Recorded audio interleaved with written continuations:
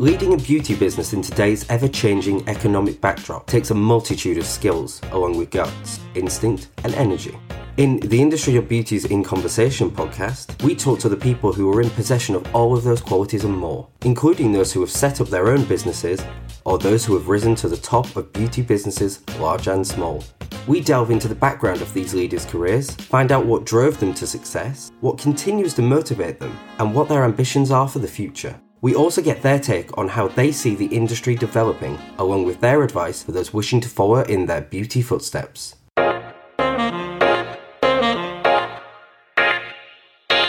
Jeremy Mose is the co-founder of Grown Alchemist. Through the understanding of cellular renewal and nutrient metabolism, Grown Alchemist formulates products which it thinks represent a new evolution in skincare.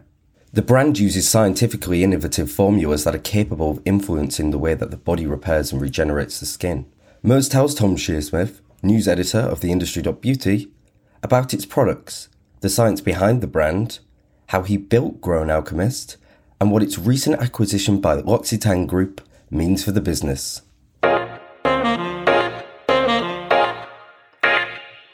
So Jeremy, founder of Grown Alchemist, welcome to our podcast. How are you doing today? Doing great. I'm speaking to you from Melbourne, Australia. So the other side of the world for you, but it's coming to summer here. Things are feeling good. Before I jump into Grown Alchemist and the business as it stands today, I feel like it's very important to get context about your career background because it has led you to, founding this business and where you are today. Be that, making the executive decisions or, as you said to me before we started, helping out in the warehouse and packing a box. But if I take you as far back as you want to go, tell me about your career background. Oh my gosh. Okay. I'm going to take you a long way back. You've invited it. I'm going to deliver it. I think my brother and I started this together and we come from quite an entrepreneurial family. And funny you mentioned warehousing, and I know we talked about it. I mentioned it as joking, but actually my dad was in logistics and had a company initially in New Zealand where we grew up, and then that spread to Australia and then to Canada. And so he ended up taking on, if I look back, enormous risks. And with a family of three, we have a younger sister. He just sort of was like, well, let's give it a go. And actually, that's how Grown Alchemist started. I was working in London, very happy, loving London. I love London, and kind of was enjoying just a fairly, a career kind of professional journey. Started, I trained in business, and that was my kind of core. Specialized in global marketing strategies, and my postgraduate was in sort of global strategic marketing. And so very sort of marketing, finance, business, that kind of space. And I came back to New Zealand. My brother, Keston, who is quite creative, he had a product development company, very, very small. And he was doing a bunch of work in different fields. One of them was aromatherapy. And I got him to help me on a project that I was working on in London that went really well. I actually had run out of money. The company that I'd asked to help me, to partner with me, just failed. And I called him up one night and said, mate, I need a favor. Can you do this job for me? At that time, I think pounds were £3 to the dollar. So I had no money, but he thought that was a lot of money for him. So I said, help me out.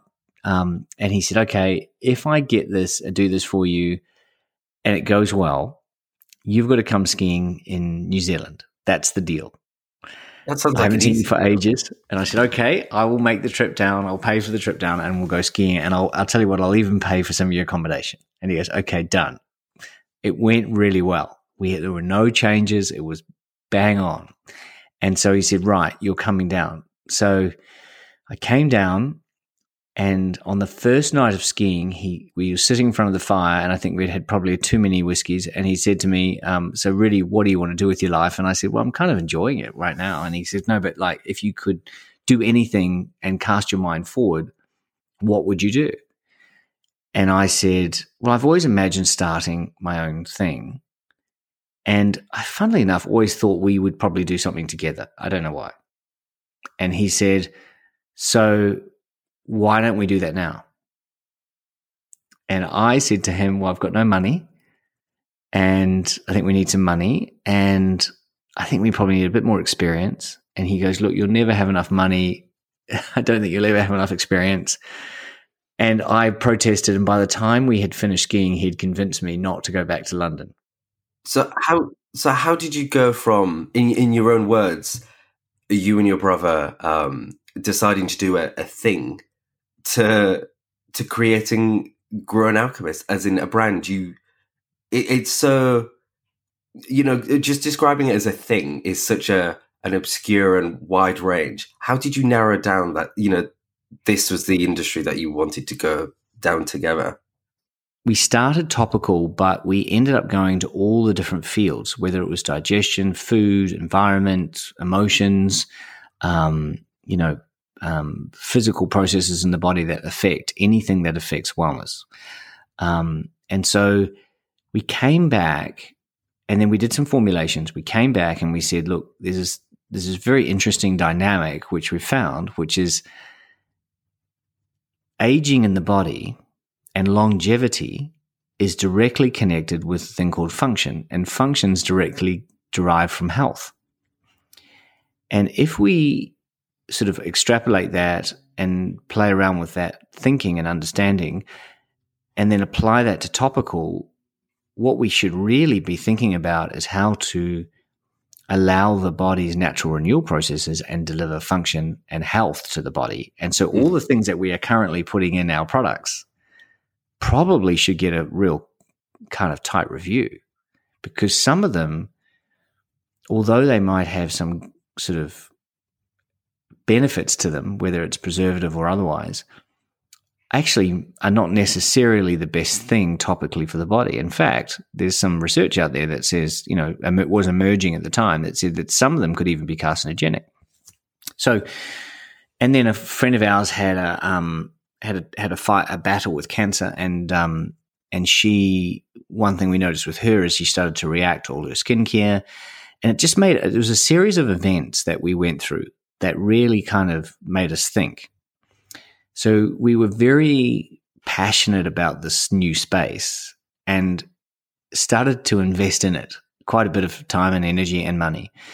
And we went back and did this pitch and said, look, there's an opportunity, we believe, to do not only something that's commercially fantastic, but do something that is actually meaningful. And here it is. And so we presented how you might have to manufacture it, the different manufacturing procedures you'd have to go through, how you clean your machines down with different materials, packaging changes, can't go for leaching packaging, you have to go for sort of inert packaging. And at that point, people were like, plastic's plastic. They didn't understand polypropylene versus PET and, all those sorts of things. And PLA wasn't really even there. So all of these new technologies hadn't really emerged. And the short answer that we got back was, this is, I'm going to waste all my money. This is the bleeding edge of the market, not the leading edge. From that, bleeding edge, as they described it, that was the concept, what you presented them. But when it came to the creation of the brand, how did we get there, and what was it that you initially launched with? Because obviously you've developed it since. Well, they said no, and we said we've spent too much, we're going to launch our own. That's kind of that point, right? They just said, forget it. And so we decided to do our own, and then we'd already created some products. And so we started to ramp up our own. We kind of had a tipping point and started to ramp up our own moment. And that's when we switched to making a decision. It wasn't a direct switch, but making a decision to move away from consultancy and into our own brand. Part of that, to be honest, was naivety. We didn't really understand what we were saying yes to at all. So that's when we launched with, and we knew a little bit. We said we had never really done much with the buyers. So we were naive with buyers, but we knew about product development. And so we knew enough to keep it tight. We launched with 15 products. Probably would have launched with less if I'd done it again. And particularly nowadays where you've got the ability to amplify much better. Shelf space was important back then because shelf space represented presence, and there wasn't anything called the internet at that point. So we had to get shelf space, and 15 products with a few different SKU sizes gave us a sort of an end cap, basically. How has the brand, but specifically, I guess, the product range developed since, that initial launch where you were panicking about the amount of sales? Well, I think you so firstly, you really, as soon as you can, or as soon as we could, because we're product junkies, basically look to expand the range. That was our kind of moment. We were like, look, we've got a retailer that wants to give us more than an end cap, or more than 3 shelves, more than 4 shelves. And so we started to fill in the gaps of products that we wanted to use. Basically, it was very much like if we were, what would our next favorite product want to be? And we would canvas our team, but we sort of had some very clear ideas on what we wanted, and we would expand to the point now where I think at about 90 different products, and then about probably about 45 countries, something like that. The science behind the products, what can you tell me about that? Well, it's very. I mean, I think every brand that really deserves a voice, I think, has to have a clear reason for existing, right? I think that this is one of the wonderful things about social media, and one of the dilemmas, and one of the there's an overwhelming kind of wall and foam of information that just seems to be coming at us continually, right? And I think it's a tricky thing, that sort of wall of information. And I think for us, the science rests around something very simple. And that simplicity is about what I would call the function of the human body and the renewal processes in the body, and really understanding those and creating products that activate those.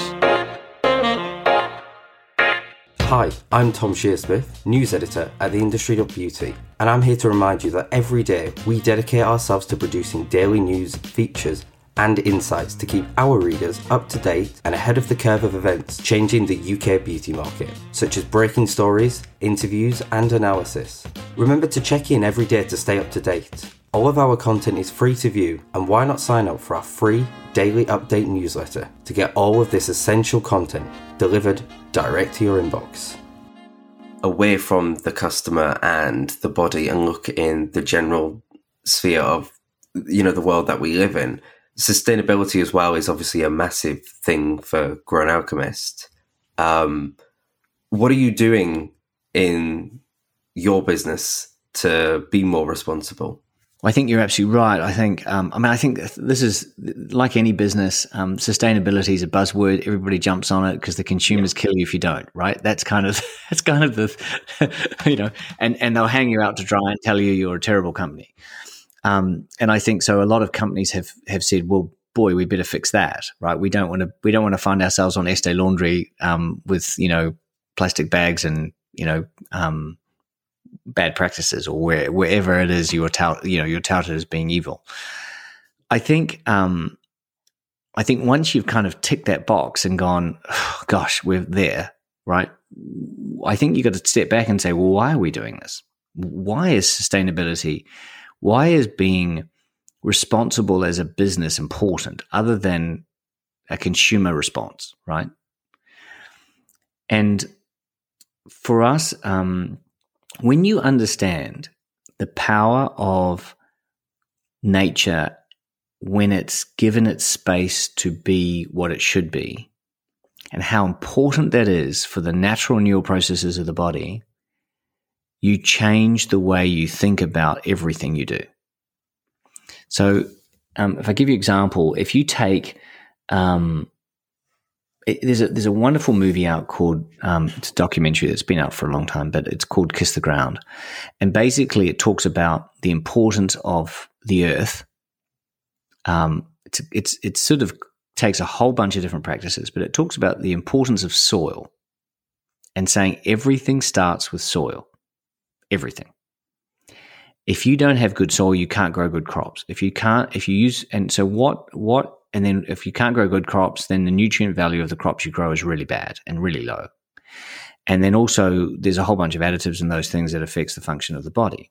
Now, put all that aside and look at soil that's had too many pesticides, too many growth additives, and what do you get? Well, after a while, you get a dust bowl where nothing will grow. Remove, and this is a great example of how the skin works. Remove all of that. Allow the body the soil to regenerate. Give the soil natural support. And in many cases, just don't put pesticides on it, and the soil comes back. And the crops you plant are completely different. Now, why is that sort of connected to sustainability? Well, as soon as you create something physically that cannot be at least neutral, but hopefully positive, right? Yeah. Whether it's a product that you can't put on your garden because it's got chemicals in it that can't be used on flowers, right? So you can't capture grey water. You start to realize that thinking that way is really important, because ultimately we are creating our health and wellness from the soil up.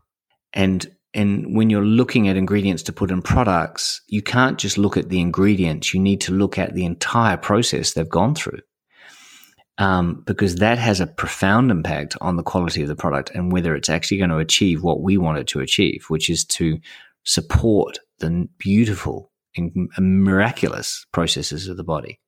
Mm-hmm. And so I think at its heart, if we really stop to think about it, being sustainable, being a brand that is responsible and takes environment seriously is far bigger than sort of a marketing box tick. It's actually about creating products that we use that will give us a higher quality of life. So what we did was we employed the support of a company called Positive Luxury, which is a UK-based company that deals in a very holistic space. So it deals in obviously processes, but it also deals in environment, work environment, talks to minimum hours, where you source your products from, making sure that they're all done responsibly, and forces you to get the documentation, even though you might know it, to get the actual documentation from people, from partners. There's another organization called B Corp. We're actually, I think, nearly two-thirds of the way through B Corp. Positive Luxury and B Corp are very similar.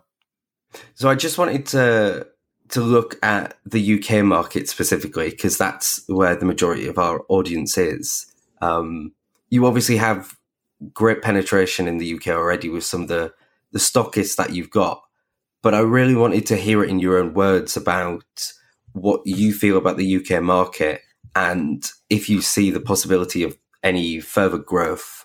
I think the UK market has led many markets in the way that you have embraced e-commerce. I think the UK was by far ahead of the rest of the world, and beauty, nearly 60% of beauty was online before COVID.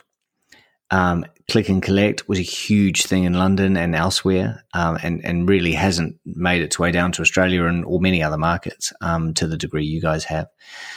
So I think it's a very dynamic marketplace. I think it's tough for retailers as a result, because people are very comfortable buying online and feel that they're adventurous too. It's not a bad way to find a product. So I think continued growth online, our online business, direct online business in the UK is quite small. We've got opportunity to really expand that. I think we are a bricks and mortar business. We love talking to consumers and customers and people that want to talk about, beauty and how to, and sometimes the best way to do that is turn up and say, look at my skin, help me. we're physical, so I don't know if that will ever go away, and we don't want it to. It's a really important part of what we do. I think, but I think, I'd love to. We've got some fabulous ambition. We've got a flagship store and a treatment centre down here in Australia, and we'd love to bring some of that into the UK market. Really, not so much as a revenue moment, more as an education moment, and really having a place where people can come and hear and learn, and we can bring different people into that space, whether it's people who can talk about food and plant-based diet in relation to skin and health, or meditation, or whatever it is. But all connected to kind of one thing, which is how we look and how our skin performs over time. I think, retail-wise, it's the UK has a few incredible retailers, the world best examples. And so I think what we want to do as a brand is make sure that we are doing everything we can to support those retail moments and just continue to grow in those spaces. Yeah, I mean, for example, I think you're in Harrods, you're in John Lewis, there's so many e-commerces in the UK as well that you're in. Yep. It's, to a UK consumer, they are, I don't want to use the word, but legendary establishments. They've been around for, hundreds of years. So the fact that your brand is there and it's, a showcase, it's a great space to be. It really is. And Selfridges launched recently, and Selfridges is one of those retailers that, oh my gosh, I've always loved and wanted to be part of, and spent way too much money in. But loving being a part of that channel as well. So yeah, I think retail's a funny thing right now. We kind of threw it away. When I say we did, as consumers, we all threw it away and said, yeah, we're going to be online now for the rest of our lives after COVID. And then kind of the exact opposite has happened in many spaces, right? Where we've come back and said, I just want to get out of the house, off my computer, and see and go walk the department store. I want to ask then how Grow an Alchemist performs online versus in store. Obviously, you've got your in-store activations, but what is the balance really between the two? I think we grew up as a bricks and mortar brand, and it's because the era we grew up in, right? We started. I think we launched the brand in Australia in 2008 in bricks and mortar, and so the funny thing was, it wasn't until 2013 that we were allowed to have a website, and in 2014 we were allowed to make it e-commerce, and when you sort of think, gosh, that's sort of 10 years ago, a little less than. And in 10 years, if I said to some brand now, as a retailer, the retailer's not allowing me to do my own e-com site, people would go, are you mad? Right? So I think as a business, we grew up with bricks and mortar, and we love it. I think we're not as native in a social online space. So what we've really had to do is thankfully surround ourselves by people that know that space intuitively, and are helping us with how to communicate our heart. It's really just another communication channel, another method of communication, and really and get our message and why we think we have a voice into that space. An important thing that happened with Grow an Alchemist was the acquisition by L'Occitane Group in March 2022. Yes. How has the brand benefited from that group's resources? Because we've spoken previously to L'Occitane and interviewed specifically their UK and now I think Europe general manager. And she talked about how the wider and the bigger business group has helped specific areas of the business because they have the knowledge. Yeah. How has that benefited you? Well, I think they're a very unusual company. And, the bizarre thing was we weren't really looking for investment. In fact, we didn't really want it. we had plenty of cash, and we were like, well, look, we'll just continue on. It's a little family company. But I think as a business, L'Occitane are, as a company, they're very interesting. They're really primarily started by a couple of innovative founders, right? And who are still very much in the driver's seat and have a real appreciation for entrepreneurship. And that's so different to a lot of big businesses in the beauty industry particularly. And so as a result, they have a huge amount of respect for the importance of maintaining culture and keeping the founder taste in the business, which is really unusual. The bit that they completely recognize is exactly what you said. They've got processes, teams, incredibly capable people all over the world. And so when we say, look, we would love a retail store in Seoul, Korea, they then go, well, we've got 5 people who do research into locations in Southeast Asia. They'll give you the 3 best locations in Seoul, Korea, and tell you exactly which one to go for, and they'll negotiate the lease for you, right? And then they'll employ the staff and help you with the build, and et cetera, et cetera, et cetera. So you kind of go through their machine. They made this comment. They said, don't look at it like we're buying you. What we're doing is we're saving you 30 years. It's not an acquisition so much, and we're still in with shareholding as we stand. But so it's not a majority acquisition. What it is we are giving you the ability to do something that would, just from our own experience, take you about 35 years plus to get to. And there's a lot of moments and speed humps in that process that we can smooth out for you and accelerate. And we could probably take that 35 years and reduce it to like 5 years. So that was sort of the thinking that kind of captured our attention, because we feel like there's a gap where even in this sort of clean space, there's a lot of inauthenticity, and there's a lot of room for just an honest voice. And we felt like, well, we can bring that, but you've got to bring it in a way that people can hear it, right? And so we're down here in Australia. It's kind of like we're one little bird chirping, and maybe we could be a whole lot of birds all around the world saying the same thing. So that's what captivated us, and I think that's what they bring more than anything. They bring the know-how how to amplify and to accelerate something. Yeah. But it doesn't change the core. Yeah. If I finish off and ask, and it'd be interesting to know actually whether since I won't call it an acquisition, but since L'Occitane... No, it is an acquisition. You're 100% right. But since L'Occitane Group acquired and got involved in the business, I'd be interested to know if it's changed.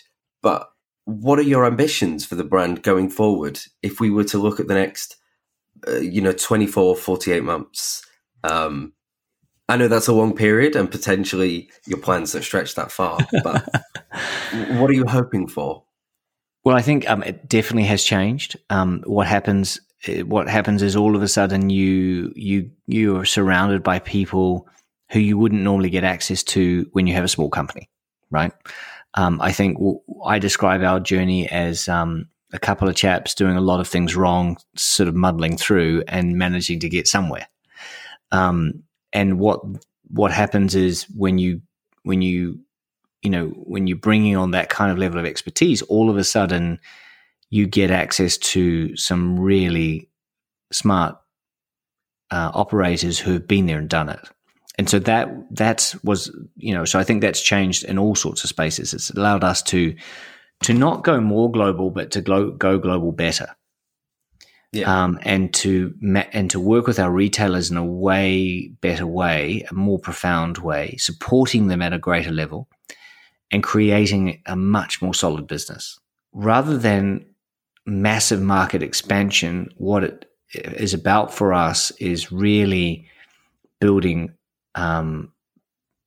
businesses in the markets that we're already in to a much greater degree of solidness, of performance, working closer with retailers and understanding how we can support their work better, and so that you're not just a one shelf or a half shelf in a lovely retailer in Dusseldorf, but you get to give a bay in an installation because you warrant it and you've delivered for them.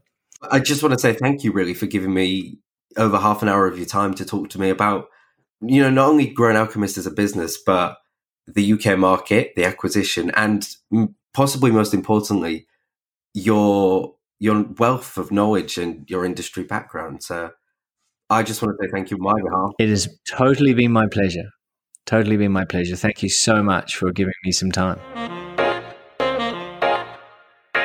If this beauty leader's story inspired you, why not head over to our website at www.theindustry.beauty or find us on your favourite podcast platform where you can hear from many more leading industry figures. Don't forget to subscribe so you can be sure that you never miss an episode. And if you like what you hear, please do leave us a review or rating. If you would like to suggest names that you would like to hear on the podcast, feel free to drop us a line at press@theindustry.beauty.